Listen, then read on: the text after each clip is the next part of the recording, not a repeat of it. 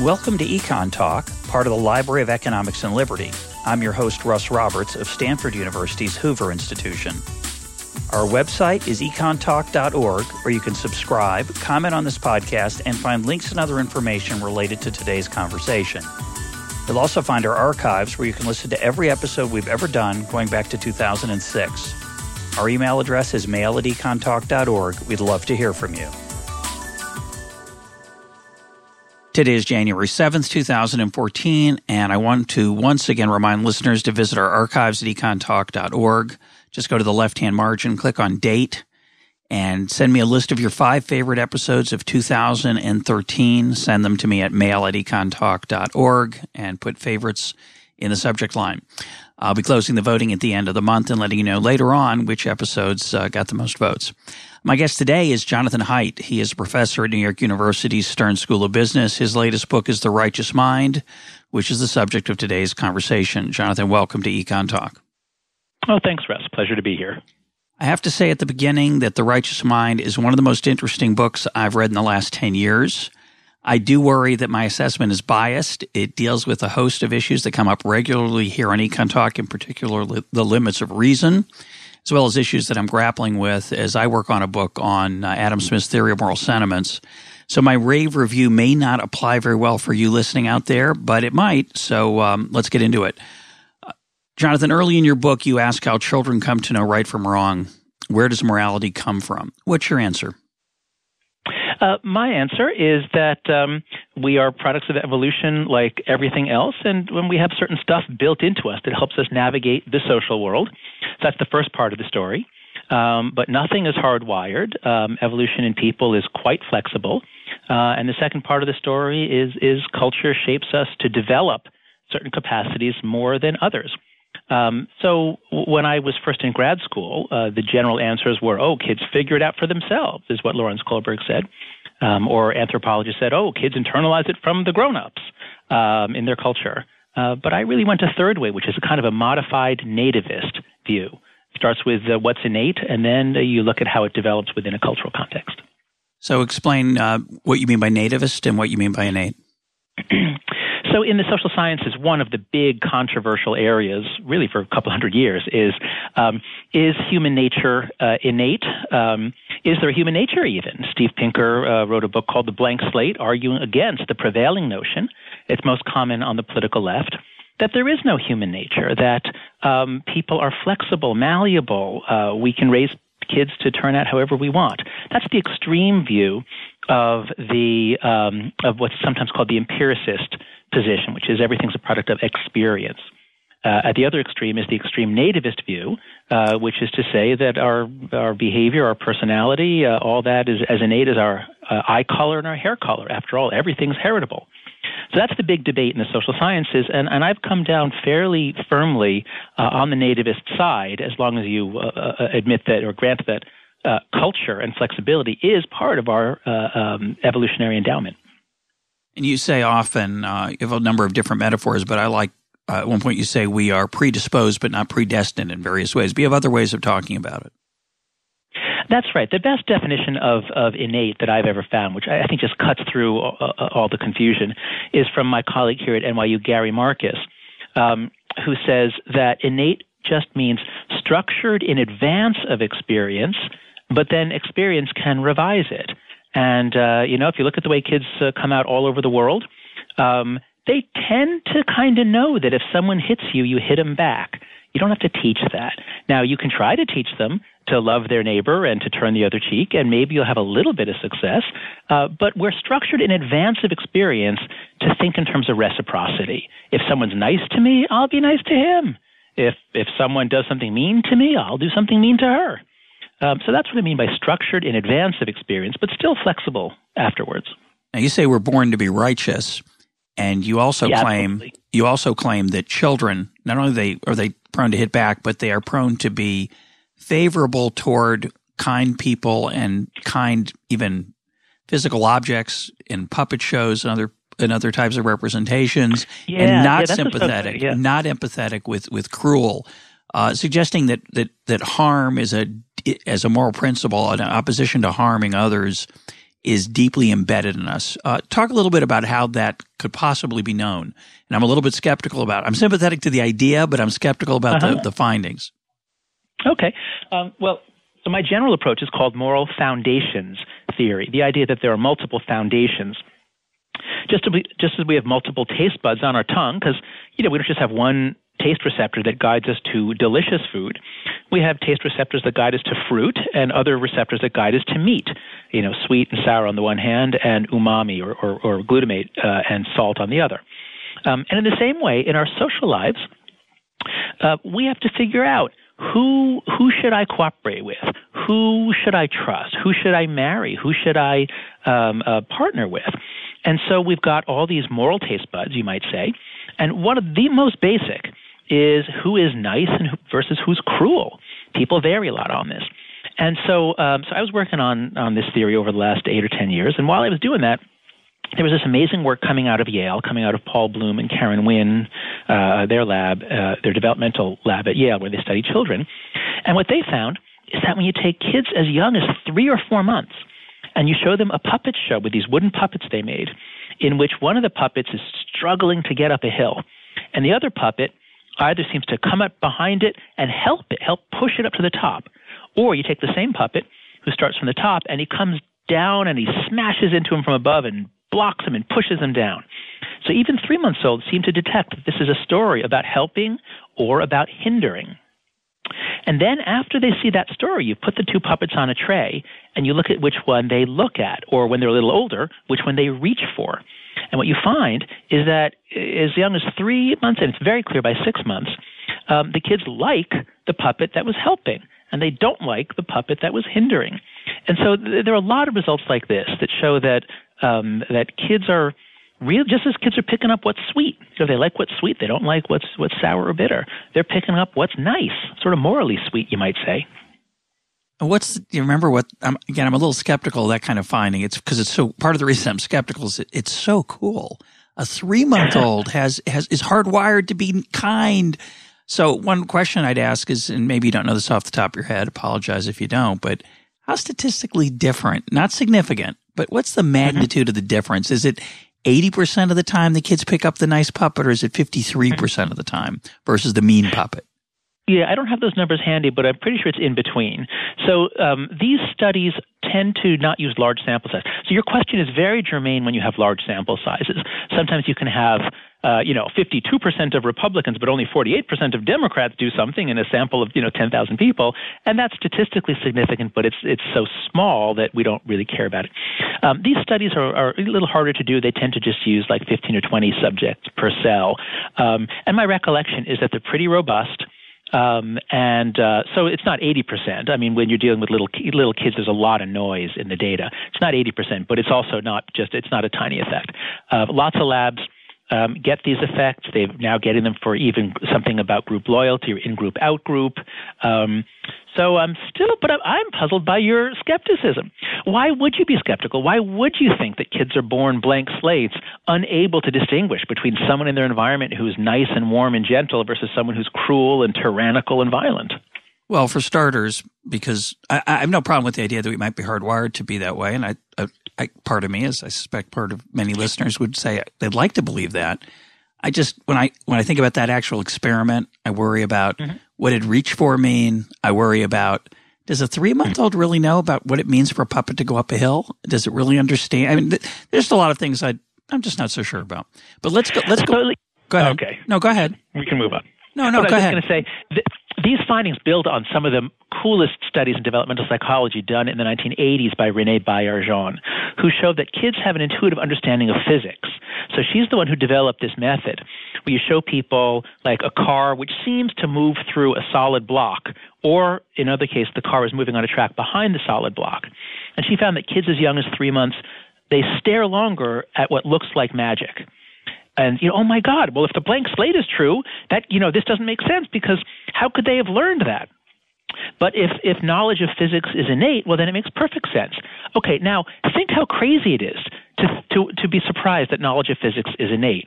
In horses are born They stand up on the first day and they move. They run. They don't run into trees. I mean, a horse's brain is able to say, well, there's a tree. I can't go through it. Why can't a baby's brain be born to understand that objects are solid and objects can't pass through other solid objects? So, the brain is very, very structured in advance of experience. Yeah, I'm open to that idea. And as I said, I'm more than open. I'd like the idea of it to some extent. But I just think we should, be a little bit skeptical of experimental results in general. And we'll get back to that. We'll come back to that later. That is true. There are reasons to be skeptical of experimental results. That is true. We have to be more skeptical than we have been. I agree with that. So we'll come back to that. But you mentioned a key idea of your book in passing that I want you to talk about in some detail, which is that we have moral receptors that are varied in the same way that we have taste receptors. And that's just a metaphor. So to make that real and vigorous, you have to talk about it in more detail. But to get us into that, I want you to talk about WEIRD. Now, WEIRD is an acronym you use for Western, Educated, Industrial, Rich, Democratic folk who live in, let's say, America. That's right. And you use, or I don't know who made the acronym, but the acronym points out that we're actually somewhat distinctive. Yes. Weird folk like you and me. What's weird about us in terms of the scope of our morality? What is the range of moral sensitivities that you've discovered in your research and that of others? Sure. So I began my research looking into what I called harmless taboo violations. When I was a grad student, I was trying to understand morality across cultures. And I read the Old Testament, I read the Quran, I read a lot of religious texts, I read a lot of anthropology, I read a lot of accounts of non-Western societies. And what struck me was that most of them care a great deal about purity and pollution. They have all kinds of elaborate rules for how to treat women who are menstruating and what to do with corpses and so much stuff about the body, which we think is just hygiene. This isn't morality, this is hygiene. But we, it turns out, are the exceptions. Most cultures moralize the body. They think food has all kinds of moral properties and moral essences. Of course, sex is often heavily moralized. We do that too. But my point is that it's like morality is very thick in most parts of the world. And then for us, it's really thin. For us, we went through this historical process in the Enlightenment and both before and after of rising individualism, rising individual liberty. You can't tell me to not do something unless you can show that I'm hurting you, or in some other way you have standing to say that I'm causing some harm to someone. But in most of the world, morality is thicker. It regulates all kinds of stuff. So anyway, I'm doing that work in the 90s and the early 2000s.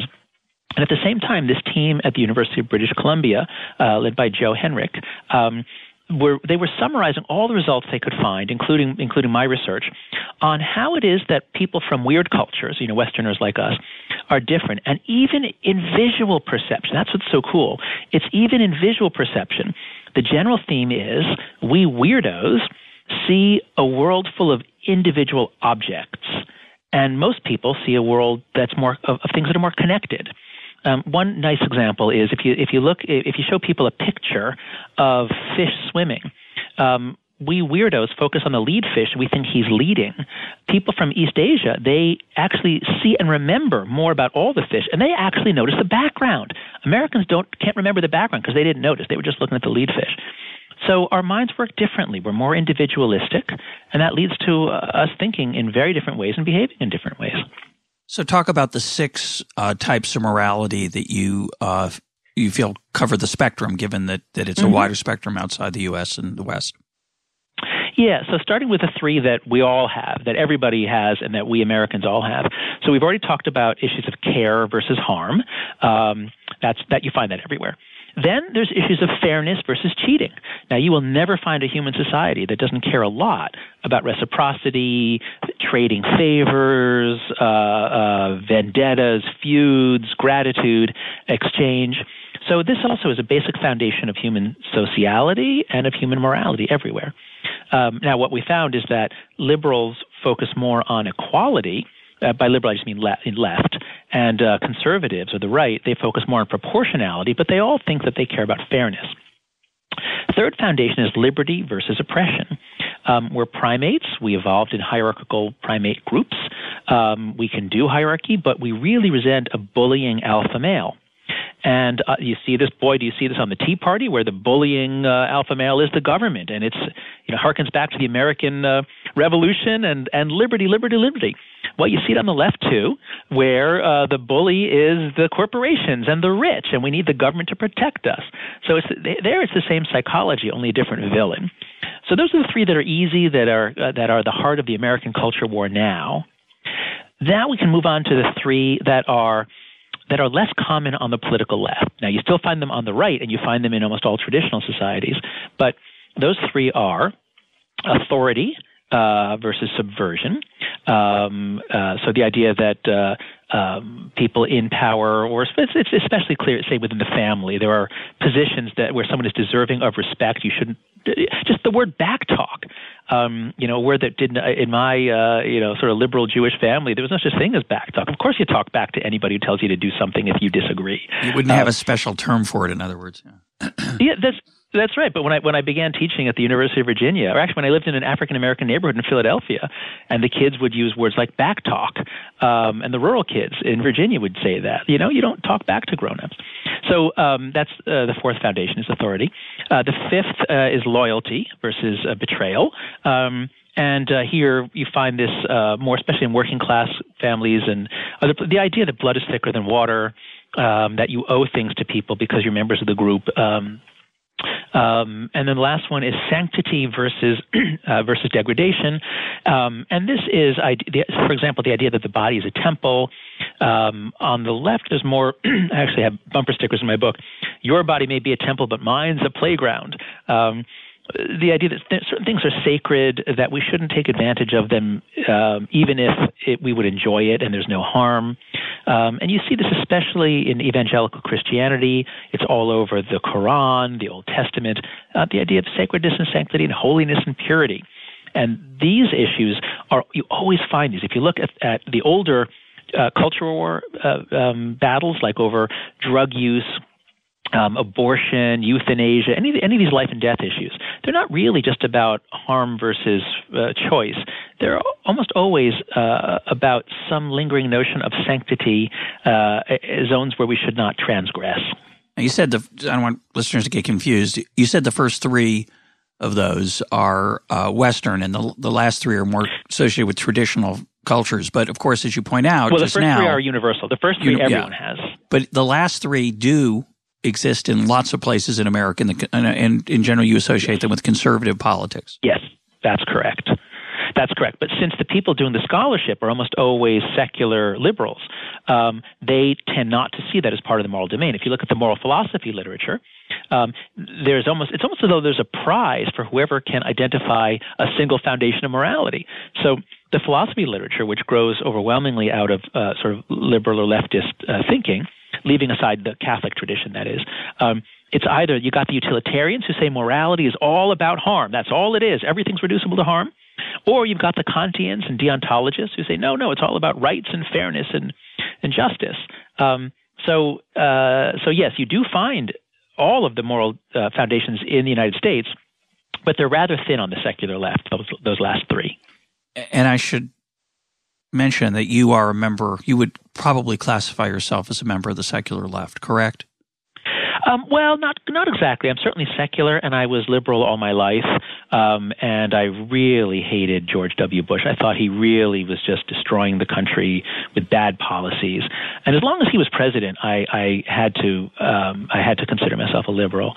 But in writing the book, I really tried to understand everybody from the inside, and I really tried to read a lot of conservative. Well, I guess in terms of where it led me, yeah. I mean, it led me to. Well, I realized I couldn't call myself a liberal anymore. I'm not a conservative. My view, look, as a social psychologist who studies morality, I've come to believe the research, which is that everybody is an expert on certain aspects of the moral domain, and that causes them to go blind to what the other side is saying. And I realized, I think liberals are right about a lot of important issues and rising inequality and some sort of things we need to do to get a capitalist system to function humanely. So I think they're right on a lot of important issues. But in doing the research, I came to see that, wow, conservatives, if your criterion is how to run a healthy society that actually leads to flourishing and well-being, actually conservatives and libertarians are right on a lot of things too. So now I consider myself a centrist who finds a lot of wisdom on all sides, but not much in the current Republican Party. Okay, well, we're going to come back to that maybe toward the end. And I think, I raised the issue about your personal views, which usually are irrelevant in our conversations, but in this one, I think they are relevant. They're somewhat important. But it raises an interesting issue, just as a side note, which is I find as I've tried to become more tolerant as I get older. I don't know if I've been successful, but we talk a lot on this program about how we have to be aware of our own tendencies to self-deceive. We have to be humble. It's a very Hayekian viewpoint that we don't understand everything. There are limits to reason. One of the possible outcomes of that is that you lose faith in your principles because you start to realize, the other guy, he's well-intentioned as well as I am, and I don't have a monopoly on truth.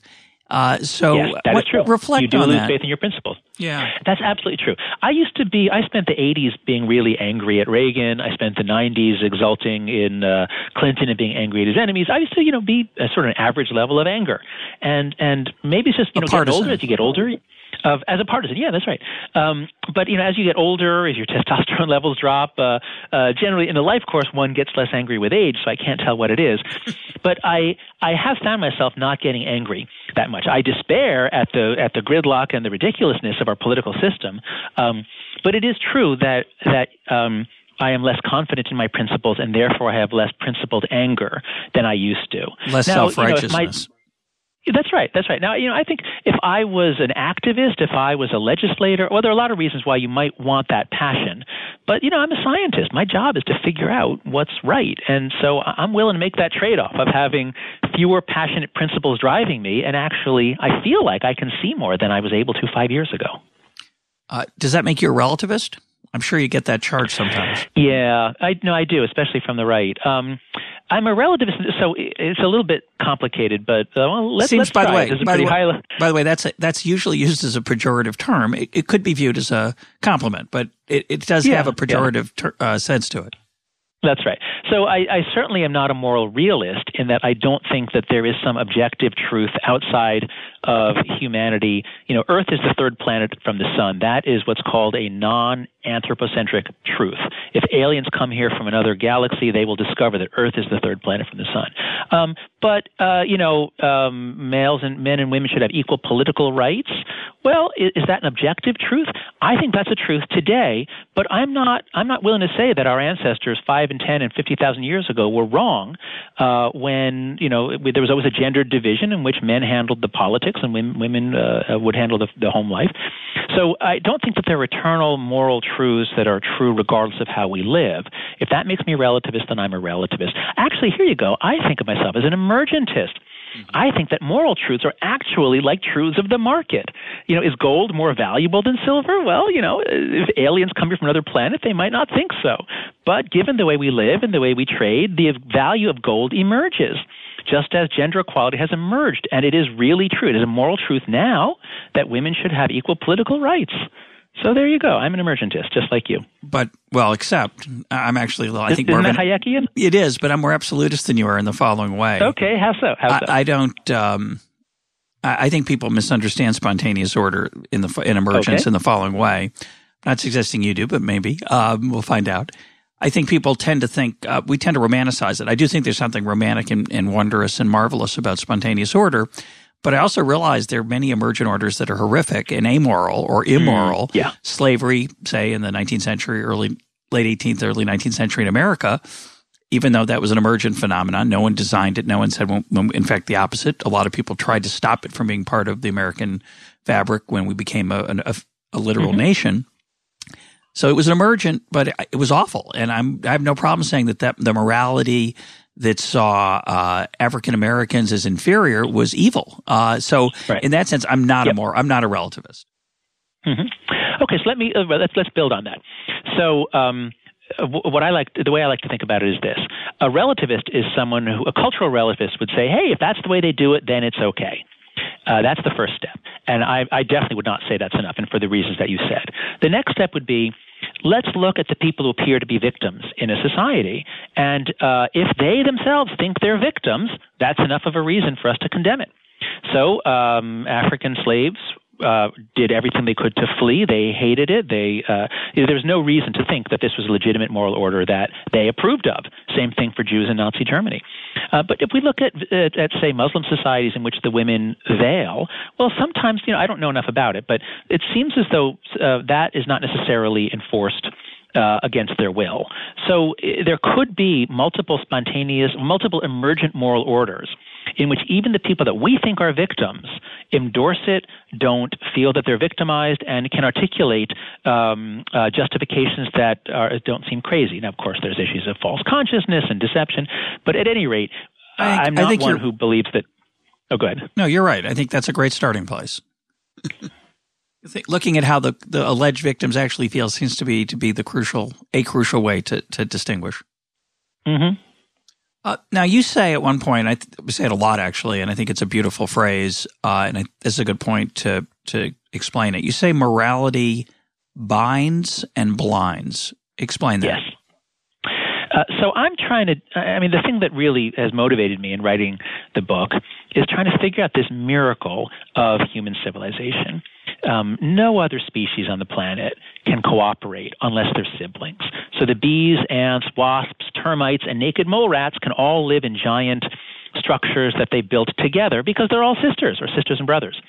But humans developed this ability to work together in all kinds of ways with not just people who are not kin, but even with strangers. You and I have never met, but we're able to cooperate and put on this podcast. We're just so good at this. How did that happen? And so there are a lot, we could look at language, we can look at all sorts of things that allowed us to interact, but what allowed us to actually trust each other and not take advantage of each other and to reap the benefits of cooperation? And the story I tell in the book is that morality serves a variety of functions, but they're social functions, one of which is to bind groups together in ways so that they can cooperate to compete against other groups. And so what we gain in cohesion, we often lose in open-mindedness. And you see this on Capitol Hill all the time. One side, the mere fact that one side proposes something means the other side will suddenly do everything it can to show why that's wrong, even if that side had actually proposed the same idea 10 or 20 years earlier. Now, some of that is strategic and is just, kabuki theater. But in general, when you get a moralistic group, a group bound together by a certainty that it's right, they become blind, closed off to contradictory evidence. And, I've kind of made a little cottage industry of showing how that happens on the left. In the academic world where almost everybody is liberal, I think in general we do a good job in the sciences, social sciences, but on the key issues where there are sacred moral values at stake, it's hard for us to think straight. Yeah, and let's talk about that. Let's talk about the role of reason. You have you say that intuitions come first, strategic reasoning second, and you use the image of the rider and the elephant. Explain that image and how you apply it. Yeah. So from my first book, the happiness hypothesis, I was examining 10 ancient truths, and the most basic psychological insight from around the world is that the mind is divided into parts that sometimes conflict. Usually one of these parts is said to be reason or conscious reasoning or something like that, and the other is emotion or intuition, something like that. Now, Plato gave us the metaphor that these two parts are reason is the charioteer, and the passions are the horses. And the charioteer, if he can control the horses, then you get a rational, reasonable person. And so a man should study philosophy and learn to control the passions. Well, that's a very optimistic view of reason, but I think the evidence just doesn't support it. The evidence shows that we automatically and effortlessly do motivated reasoning. We start with a conclusion and we think, how can I find evidence to support that conclusion? Research has found that if you compare people who are really smart versus those who are less smart, the really smart people aren't more open-minded. They're not better at looking on both sides. What they're better at is finding ever more and better post hoc justifications. So basically, I concluded pretty early on that David Hume was right when he said that reason is and ought only to be the slave of the passions and can never pretend to any other office than to serve and obey them. most of my career has basically been an experimental vindication of David Hume's arguments against those who are worshiping reasoning in the Platonic tradition. So talk about the rider and the elephant. So what I came to see in writing the first book is that the mind is divided like a rider and an elephant. And, if you make New Year's resolutions, this came about when I was, say, in dating relationships, and I would resolve, I should break up with her, but I found myself powerless to do so. And I just marveled at my, my inability to make myself do what I thought I should do. There's a line from Ovid: "I see the right way and approve it. Alas, I follow the wrong." So individual reasoning, I think, is not very powerful. Danny Kahneman talks about this as System 2, the reasoning versus System 1, the intuition. But all is not lost for reason. While individual reasoning is so flawed, while an individual rider is pretty poor at making the elephant do what the rider wants, but if you put us together in groups in the right way so that we can correct each other's motivated reasoning, human beings and human groups can actually end up producing pretty rational behavior. So this is my main debate with the rationalists. A lot of people accuse me of being an anti-rationalist who thinks that reason doesn't exist or doesn't matter. And I say, no, it's just individual reasoning is really, really unreliable, or rather, it reliably plays the role of a lawyer or a press secretary. But why science works so well is because while we can't disprove our own ideas, we're bad at that, boy, are we good at disproving each other's ideas. So, science ends up, being pretty rational, even though it's made of individually flawed scientists. Yeah, Vernon Smith said something similar on this program a few years back. He won the Nobel Prize with the same year that Danny Kahneman did, and they both were experimentalists. Kahneman emphasized the irrationality of the human mind, and what Vernon Smith's interested in is how markets push irrational people into rational decisions. Yeah, perfect. I love it. Love it. Let's give that guy the Nobel Prize. Yeah, I do too, of course. But again, I would like it given my ideology. So I have to be careful. But it is there is no doubt that individuals don't make great decisions and markets make pretty good ones. So that there's something going on. You aggregate that. That's right. The weaknesses cancel out. Well, I don't know if they cancel out, but something's going on. It's actually, I think, a subject for a more a different kind of research agenda than the experimental kind that experimentalists do in labs, to think about how that process works. I don't know if anyone's written very successfully on that. I think it'd be a good idea. Let's talk about your metaphor of our individualism versus our social side. You just mentioned that, how we work well in groups. And of course, sometimes we work well in groups to hurt other groups. Sometimes we work well in groups to create beautiful, extraordinary things like a symphony performance. But you say humans are 90% chimp and 10% bee. First, say what you mean by that. And my question, which I don't think you talk about much in the book, is where do you get those numbers from? Okay, sure. So first the metaphor. Well, the easy part is the numbers I just made up as being approximate. I understand. It's not 90.3. Okay, but 9.7. So what is it? Right. So what does it mean? So there's so much written on the evolution of morality, and this especially started in the 60s. So Darwin was really concerned about the evolution of morality, because here he was talking about the importance of competition, and why is it that animals sometimes cooperate, and what about humans? Morality seemed to be something of a challenge for his theory. So he had a lot of really good ideas about it, but one of which was that sometimes a virtue might put one at a disadvantage relative to your peers, but if it helps the whole group and your group is competing with other groups, then this virtue can spread in that way because your group is more successful. So this was known as group selection.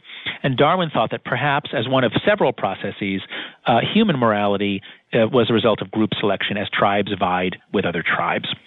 And lots of people love this idea. That we are born to be cooperative.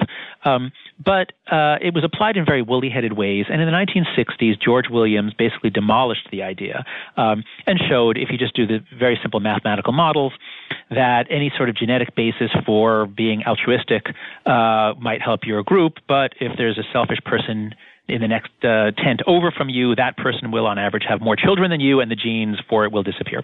So that became dogma. Richard Dawkins really developed the idea further in The Selfish Gene. That idea really became dogma. No group selection. There is no group selection.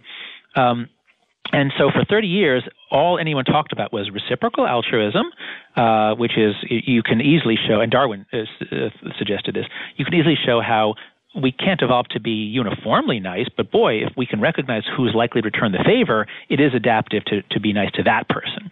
So reciprocal altruism and kin selection. For 30 years, that's all anyone ever wrote about. It got so boring. I couldn't stand to read these analyses in books in the 80s and 90s. And in the 90s, then this guy, David Sloan Wilson at Binghamton University, had been arguing all along that no, the models actually work for humans because as long as you have a way of stamping out free riding and punishing cheaters, actually you can get group selection models working well. And I read his book, Darwin's Cathedral, and I found it very, very persuasive. And the more I thought about it, the more I realized that if you're just thinking about morality as altruism, you don't need group selection. But if you expand the moral domain as I did, and you're interested in group loyalty and respect for authority and the idea of making things sacred, boy, these things don't make a lot of sense from reciprocal altruism. But they make perfect sense if you think about tribes competing with other tribes. And if you think, as Darwin did, that group cohesion matters when you have intergroup competition. So what I'm saying here is that almost all human nature can be explained without group selection. We are 90% chimp. Chimps are not really group selected. So, as Frans de Waal says, all the building blocks of human morality can be found in chimps. And I think almost all can. So that's the 90% chimp. But I think that beginning with Homo heidelbergensis around 800,000 years ago, beginning with that species, which was the first to tame fire, have campsites, hunt large game, cooperatively bring it back to the campsite, butcher it. Well, this group probably also, they had spears. They probably also were engaged in intergroup conflict. And it's this species that also begins to have cumulative cultural evolutions, the first signs of culture building on previous innovations. So that, I think, was our Rubicon, Homo heidelbergensis, 800 to 500,000 years ago. So that opens up the possibility of true group selection aided by gene-culture coevolution. Now, bees are group selected. A bee doesn't live or die based on its ability to outcompete another bee. Bees live and die based on the hive's ability to prevail over other hives. So that's what I mean by we're 10% bee. We have a short period, maybe just a couple 100,000 years, in which I believe there was group selection, adding a kind of a group-selected overlay to our older human nature. And this is crucial for understanding not just war and genocide and all the ugly stuff, but patriotism, nation building, local pride, sports, our ability to form companies, corporations. A corporation is, in law and in practice, a body composed of other bodies. So I think the evidence is all around us that we're groupish, and that's what I was trying to capture in that metaphor. We are 10% bee. We have a little bit in common with bees because we went through a group selection process. Yeah, I'm deeply in agreement with that. I think in particular, it's one of the things I think libertarians sometimes miss, which is our desire to be part of something larger than ourselves. I think the left romanticizes, say, our democracy or our political process and takes away some of the realities of it to make it look more appealing than it actually is. But I think libertarians have almost no ability to even appreciate the idea of the body politic or collective decision-making. And I understand the harm of it and the dangers of it, but it seems to be an important part of our humanity in lots of ways. And for some people being their political persuasion is their religion. For other people, their sports is their religion. And for some folks, their literal religion is their religion. But let's talk about that. Talk about, I like your UVA, University of Virginia, Saturday afternoon religious experience. So talk about that and talk about how sports and religion and all these things have many things in common. Yeah, that's what I found so exciting. So in part 3 of the book, so just to make the structure of the book clear, the first part of the book is about the idea that intuition comes first, strategic reasoning second, and you and I already talked about that. The middle part of the book is based on the idea that there's more to morality than harm and fairness, and that's all the moral taste buds, the moral foundations. The third part of the book is based on the idea that morality binds and blinds. And it's because I saw so much the same behavior. If you read about initiation rites in non-Western societies and what it takes to to turn a boy into a man and make him feel part of the group and a warrior who will defend the tribe's honor. And you look at what gangs do in the inner cities, same stuff. You look at the rituals the way cults work to incorporate people, same stuff. You look at what a lot of religions do, a lot of sports teams do. Now, they're doing more. Those are more complicated. But there are all these different ways of achieving the same end, which is changing a person from an individual to a group member. I'm very ungroupish. I'm an sort of rational atheist. I identified more with Spock than with Kirk growing up watching Star Trek. But at least as a scholar and a social scientist, I see all this stuff, and I felt it at times. So I began studying it in that way, and I think your point about libertarians, that's what I found in my research on the different psychological types. Libertarians are the most individualistic, the least emotional, the least sociable. They're the most rational. They're the smartest. So it sounds like if you lean libertarian, and if you recognize that portrait of libertarian, it sounds like you at least can rationally recognize that most people are really groupish, even if you're not. And so that's kind of what I'm trying to do in this part of the book is appeal to everybody to just explain the sort of the bizarreness of our species. My God, you look at sports games, you look at people going to football games in the sub-zero weather, painting their faces and taking their shirts off. By any rational calculation of utility, it's crazy unless you realize that we are 10% B. Yeah, and I think libertarians have handicapped themselves tremendously by failing to realize that most people aren't like us. That right. Most people are groupish. Most people are emotional. They don't want an analytical argument. Most people don't. They want an argument that appeals to the heart, and they want to feel part of something. So the libertarian, obviously there are many different strands of libertarianism, but I think the worst strand is the one that's totally individualistic and totally analytical, and that appeals powerfully to an analytical individualist. And then they can't understand why no one wants to go with them. And the answer is because you've made it unattractive. Here, I think we should bring in the idea of stories and narrative. And I know you've written two books that try to get at this. So I want to first ask you, why did you write your books? Was it because you recognized this problem?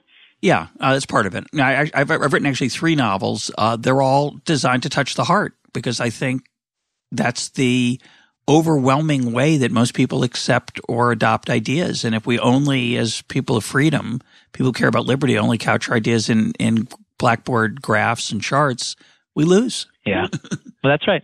That's right. And here I would also bring in Arthur Brooks, president of American Enterprise. He's trying to do the same thing. Yeah. He's trying to do the same thing for conservatives, exactly. That's right. That the arguments for the free market system can't be about productivity and graphs. They have to be. Yeah.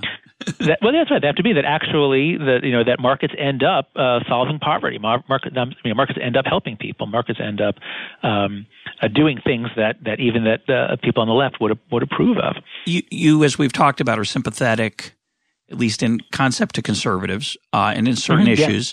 Yeah. But what I've noticed, and this goes back, I'm going to lump conservatives and libertarians together. Obviously, in many ways, they don't belong together, but in many areas they do overlap. They overlap certainly in economic policy. Right. They tend to.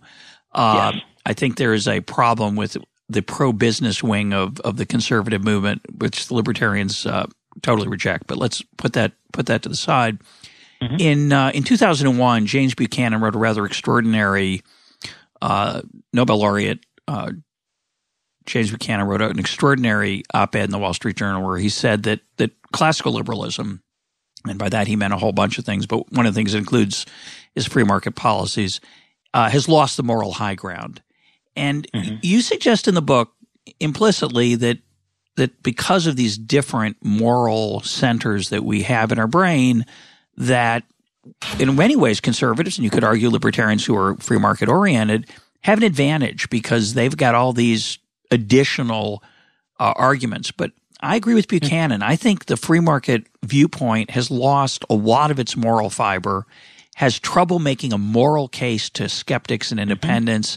And we see this today when Republicans are trying to stop, say, unemployment benefits from being extended for, I think they've been in place for 5 years instead of the normal 39 weeks. But Republicans cannot make a moral case, and therefore they're going to vote to extend it, which they've done so far. What's going on there? Right. Well, I don't know that free market ideology has lost the moral high ground, in that the evidence of history which was ambiguous in the 20th century, and which looked pretty bad in the 30s for free market policies, obviously scored a big win with the fall of communism. But what I'm seeing, here I am in a business school, what I'm seeing is the incredible rise of India and China and so many other countries, which has led to the rapid fall of poverty. I mean, this is one of the biggest events in human history is poverty rates are plummeting around the world. Yep. Because whenever a nation turns towards free markets, bang, their poverty level drops. I mean, maybe there are exceptions here and there, but in general, and when they, so I think that free market policies have, in a sense, won on the global scale. Now, I think what's happening is that there are so many different forms of capitalism which vary in their corruption. Efficient markets are wonderful things, but business leaders, government officials, there's so much to be gained by warping markets and taking kickbacks, bribes, rents. So to the extent that free market societies in practice are corrupted, then it triggers outrage. It triggers the Fairness Foundation, that these guys are cheating. It triggers the Liberty Oppression Foundation, and that these guys are bullying us. So I spent a little time at Occupy Wall Street. When I arrived at NYU, I moved here in 2011, just as Occupy Wall Street was starting. And, there's a lot to hate about a system that overall is the only system that actually generates wealth and leads to good societies. So that's the conundrum. And I think that if the free market folks were less ideological, and as I said, morality binds and blinds, if they would say markets are wonderful things, but when left to their own devices, you can bet that there's going to be monopoly, there's going to be distortions of information, there's going to be all kinds of terrible externalities foisted on the environment and the poor and animals. So, if the free market types would be less sort of, worshiping of Milton Friedman and a little more focus on how do we get markets to actually be efficient, I think they would regain the high ground pretty quickly. I totally disagree with that, but that's a long. Okay. Tell me where I'm wrong, because I'm just trying these ideas out. Again, I'm new in a business school. I'm especially interested. I've sort of swallowed the Kool-Aid on the power of markets, but I want to be convinced that they can actually deliver in ways that are not exploitative. Well, I think the big question is when you try to fix them using the not so healthy, not so perfect political system, what do you end up with, which seemed to matter. And that, right. I want to push us in that direction, which is, okay. It seems to me, and I want your psychologist hat now, it seems to me that people care a lot about appearances rather than reality in policy areas. So let's take the minimum wage. The minimum wage, I believe, is overwhelmingly bad for poor people. And I could be wrong. I'm totally willing to accept the possibility that the empirical evidence is otherwise. I happen to know something about that empirical evidence and how hard it is to actually tease out the independent effect. But a lot of economists have come to the view, which is very different than it used to be, that the minimum wage is a good idea and we ought to increase it. I think they're wrong, but a lot of people feel that way. Yep. And they've got, quote, evidence to support it, but it's not very good evidence. And it's not very good evidence on my side either, by the way. I don't want to suggest that I've got the good evidence, they've got the bad evidence. I don't think that's true. But my point is that, let me take a better example, education. If you ask people in a survey, should we spend more on education? A lot of people say yes. That the fact that it's the answer is independent of how much we already spend. It's independent of what the impact has been. It's just that, costs are. Right, I want to look, and a lot of it is, let's just talk about social circles. I don't want to be one of those people who doesn't like children. And my answer is always, well, I like children. That's why I don't want to spend more on education. It's not working. It's hurting children. We've lost a generation of children in the Americans, 2 generations now of kids in the American inner city through this top-down education system. But they say, well, we just need to spend more. And so the moral high ground, my side, which wants decentralized education, which is something of a crapshoot because it looks scary and uncertain. The other side just says, what, you don't like the children?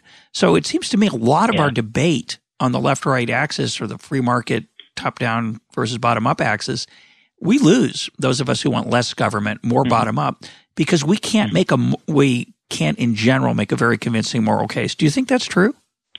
Absolutely. We reason not to find the truth. We reason to find arguments that we like.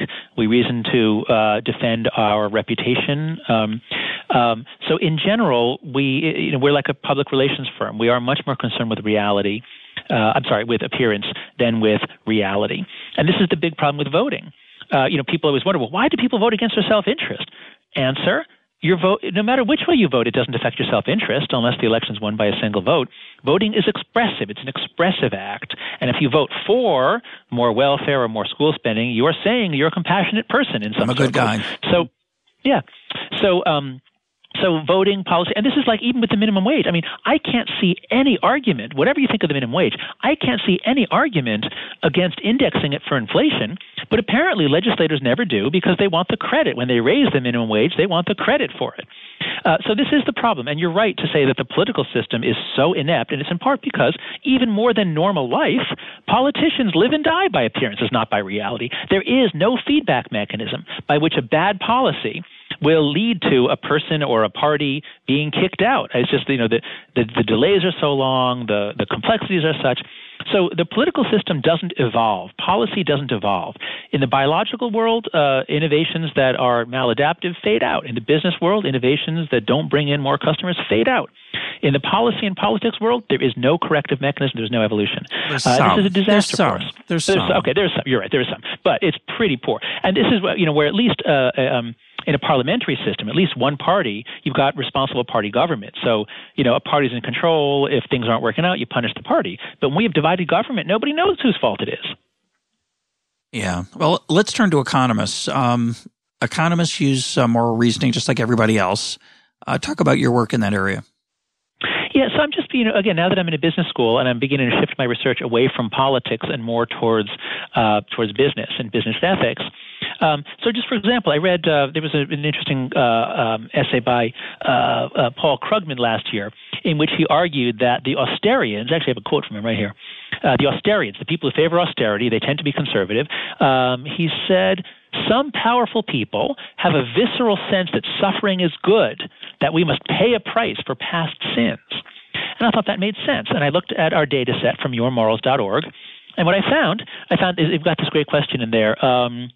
Here, we had on a question measuring the Protestant work ethic, we had an item, life would have very little meaning if we never had to suffer. Well, it turns out liberals generally say no, I disagree with that, and conservatives say yes. Another one is the world would be a better place. Let me find the exact wording of it here. The world would be a better place if we let unsuccessful people fail and suffer the consequences. A really steep slope on that one. Liberals say definitely no, and conservatives say definitely yes. So if you think about economists who are thinking about austerity, what's the proper response to a fiscal meltdown? And if you have this sort of Protestant work ethic, a binge should be followed by a purge, you're going to look for the data that supports austerity. Austerity policies are going to be pleasing. It's the punishment after the sin. And you'll find it because as long as there's ambiguity, you'll find the evidence you want. Whereas liberals are focused on the poor. They're focused on the greedy bastards at the top who made off with all the gains. They left the poor holding the bag. They're going to look for the evidence that austerity doesn't work. Now, I happen to think that Krugman is right on this. I happen to think that austerity is a foolish policy in the wake of but again, I'm not an economist. What do I know? All I'm saying is that everybody, left, right, libertarian, when they approach an ambiguous field of contradictory findings, they start with their own moral intuitions. Those guide them to prefer certain conclusions. They look for the evidence that those conclusions are right. They always find that evidence, and this is why, what's the famous saying? If you laid the economist end to end, you wouldn't reach a conclusion. This is why you can't get closure on some pretty basic empirical claims in economics if they are ideologically laden. Would you agree with that claim? Well, I think it's worse than that, actually. I think it's because we deal in a multi-causal world and because the economy is complex, because there's an infinite number of things that change at the same time. As you say, you can always cherry-pick the data in a way. You can always tell us an ex post ad hoc story, and left and economists on the left and the right are really good at that. And that's what I'm saying. But you're saying something stronger than that, which is which side you pick to align with is based on your moral principles, not your scientific understanding. It's not just that there's two different sides. It's that people line up with sides that they're already preconditioned to line up with. Yeah. That's right. That's the whole point of the heritability piece of my story. So let's take the case of, say, compassion. Some kids are like, if they see animal cruelty, it's so painful for them. They're really affected by cruelty. Other kids, they'll swing cats into trees. Now, if compassion is incredibly powerful in you, you will resonate more towards leftist arguments about the poor than you will towards libertarian arguments, say, about the importance of competition or individualism or whatever. Similarly, some people are very low on disgust sensitivity. Other people are very high on it. If you tend to see or feel that certain things are contaminated, others are sacred, you'll respond more to arguments about sacredness and to some religious practices, say in Judaism or Catholicism, that treat certain things as sacred or off limits. So what I'm saying is that, as we know, every aspect of personality is heritable. Identical twins reared apart tend to be similar. So as those identical twins grow up in different families and are exposed to political arguments once they reach college, let's say, they will gravitate to the ones that resonate with their innate personality. That's exactly what I'm saying. Economics as a field, once it became so mathematical, it began to attract more high systemizers, probably more people with Asperger's. So economics is going to attract, more people who are very rational, very high systemizers, relatively low on empathy. To be fair to Paul Krugman, he argues relentlessly that he's just a scientist, and it's the other folks who have these biases. But I actually suspect that both sides have these biases. Being an Austerian myself, and and admitting to my bias, and I can certainly make the case that the stimulus didn't work very well. But Paul seems to make the case easily on the other side, strangely enough. Mm-hmm. I think Paul is quite a passionate partisan. So, while I think he's a good economist, nobody is just a good. Well, I shouldn't say nobody. Certainly, someone as passionate as he can't be just an open-minded scientist. It's hard. It's difficult. Hard. And having said that, however, I do believe that there are historic episodes that add to knowledge in economics. I don't think it's all, it's whatever you want it to say, and the numbers don't tell us anything. I think there are some episodes in economic history where people do learn things that a consensus does build around, even on left and right. Just to pick one we've mentioned before, what causes inflation? A lot of people say it's increase in the money supply. Though having said that, we do have a time now where there is an increase in the money supply without inflation. People debate about why that is, but it's been what is true because the world's multifactorial, multi-causal. But what is true is I don't think there are very many, if any, episodes of inflation without a money supply increase. It's not the same thing. But that point I think is correct. And I do want to encourage. I'll put a link up to it over at EconLog, the sister blog of Econ Talk at the Library of Economics and Liberty. Scott Sumner's been chronicling some of the recent statements by some economists claiming to predict the effects of monetarism or stimulus, and there's some pretty strong evidence. It's never conclusive though, and that's why there's always a chance to tell a story later. We're almost out of time. How has the academic community taken your work? I have two more questions. This is the first one. How sure. academic? You've got a very successful non-academic book that usually makes academic folks annoyed, and they tend to disparage it because it's obviously tawdry to be successful. But how has your book been received by the academic community? Mm-hmm. So I think what you say about how academics would look down on popular trade books, I think that was very true up until the 90s. But I think especially in the social sciences, there have been so many good trade books, starting with Steve Pinker and E.O. Wilson, and the literary agent John Brockman brings a lot of these out. I found that actually my academic colleagues have liked both of my books. And I don't think I've lost any credibility for speaking to a broad audience or writing trade books. In part, my recent book was sort of riding the giant wave of findings from neuroscience and primatology about the importance of intuition and emotion and evolution. So in part, the Righteous Mind is really just chronicling major trends. So in that sense, I'm still very much, I'm part of the movement, and I don't think I'm seen as a rebel or a crazy person. But your former colleague Brian Nozick was a guest on Econ Talk, and he has, along with others, have been working on the credibility and replicability of psychological experiments. Yes. You're riding a wave of findings. Do you think they'll stand up?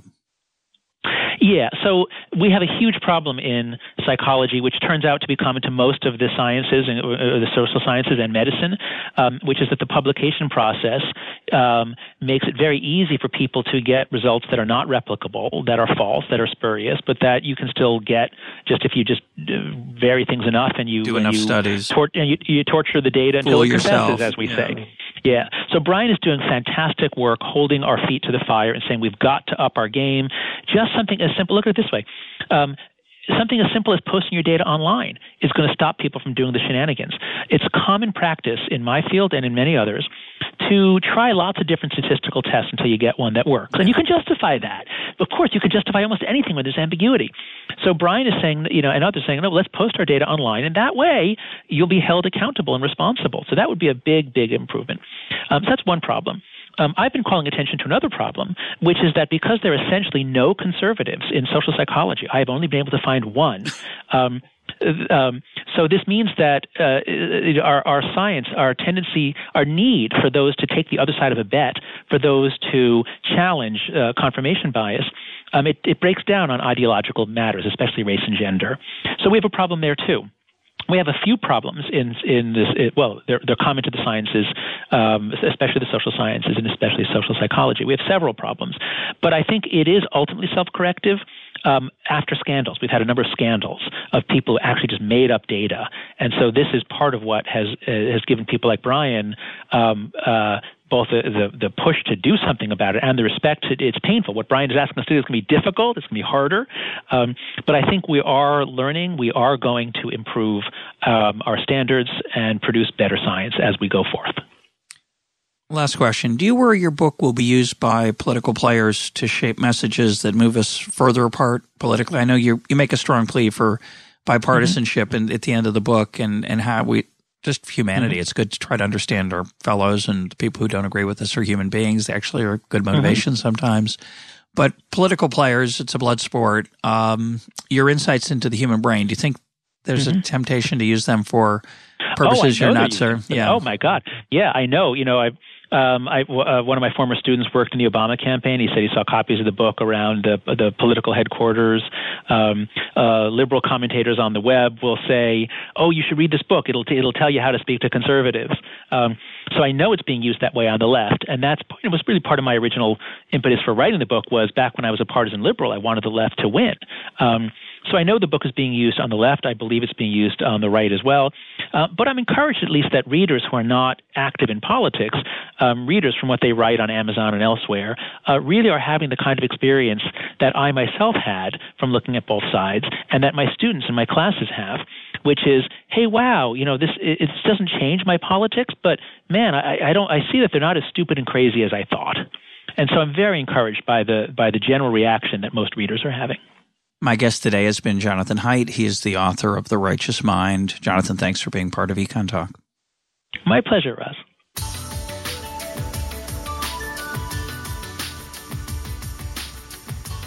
This is Econ Talk, part of the Library of Economics and Liberty. For more Econ Talk, go to econtalk.org, where you can also comment on today's podcast and find links and readings related to today's conversation. The sound engineer for Econ Talk is Rich Goyette. I'm your host, Russ Roberts. Thanks for listening. Talk to you on Monday.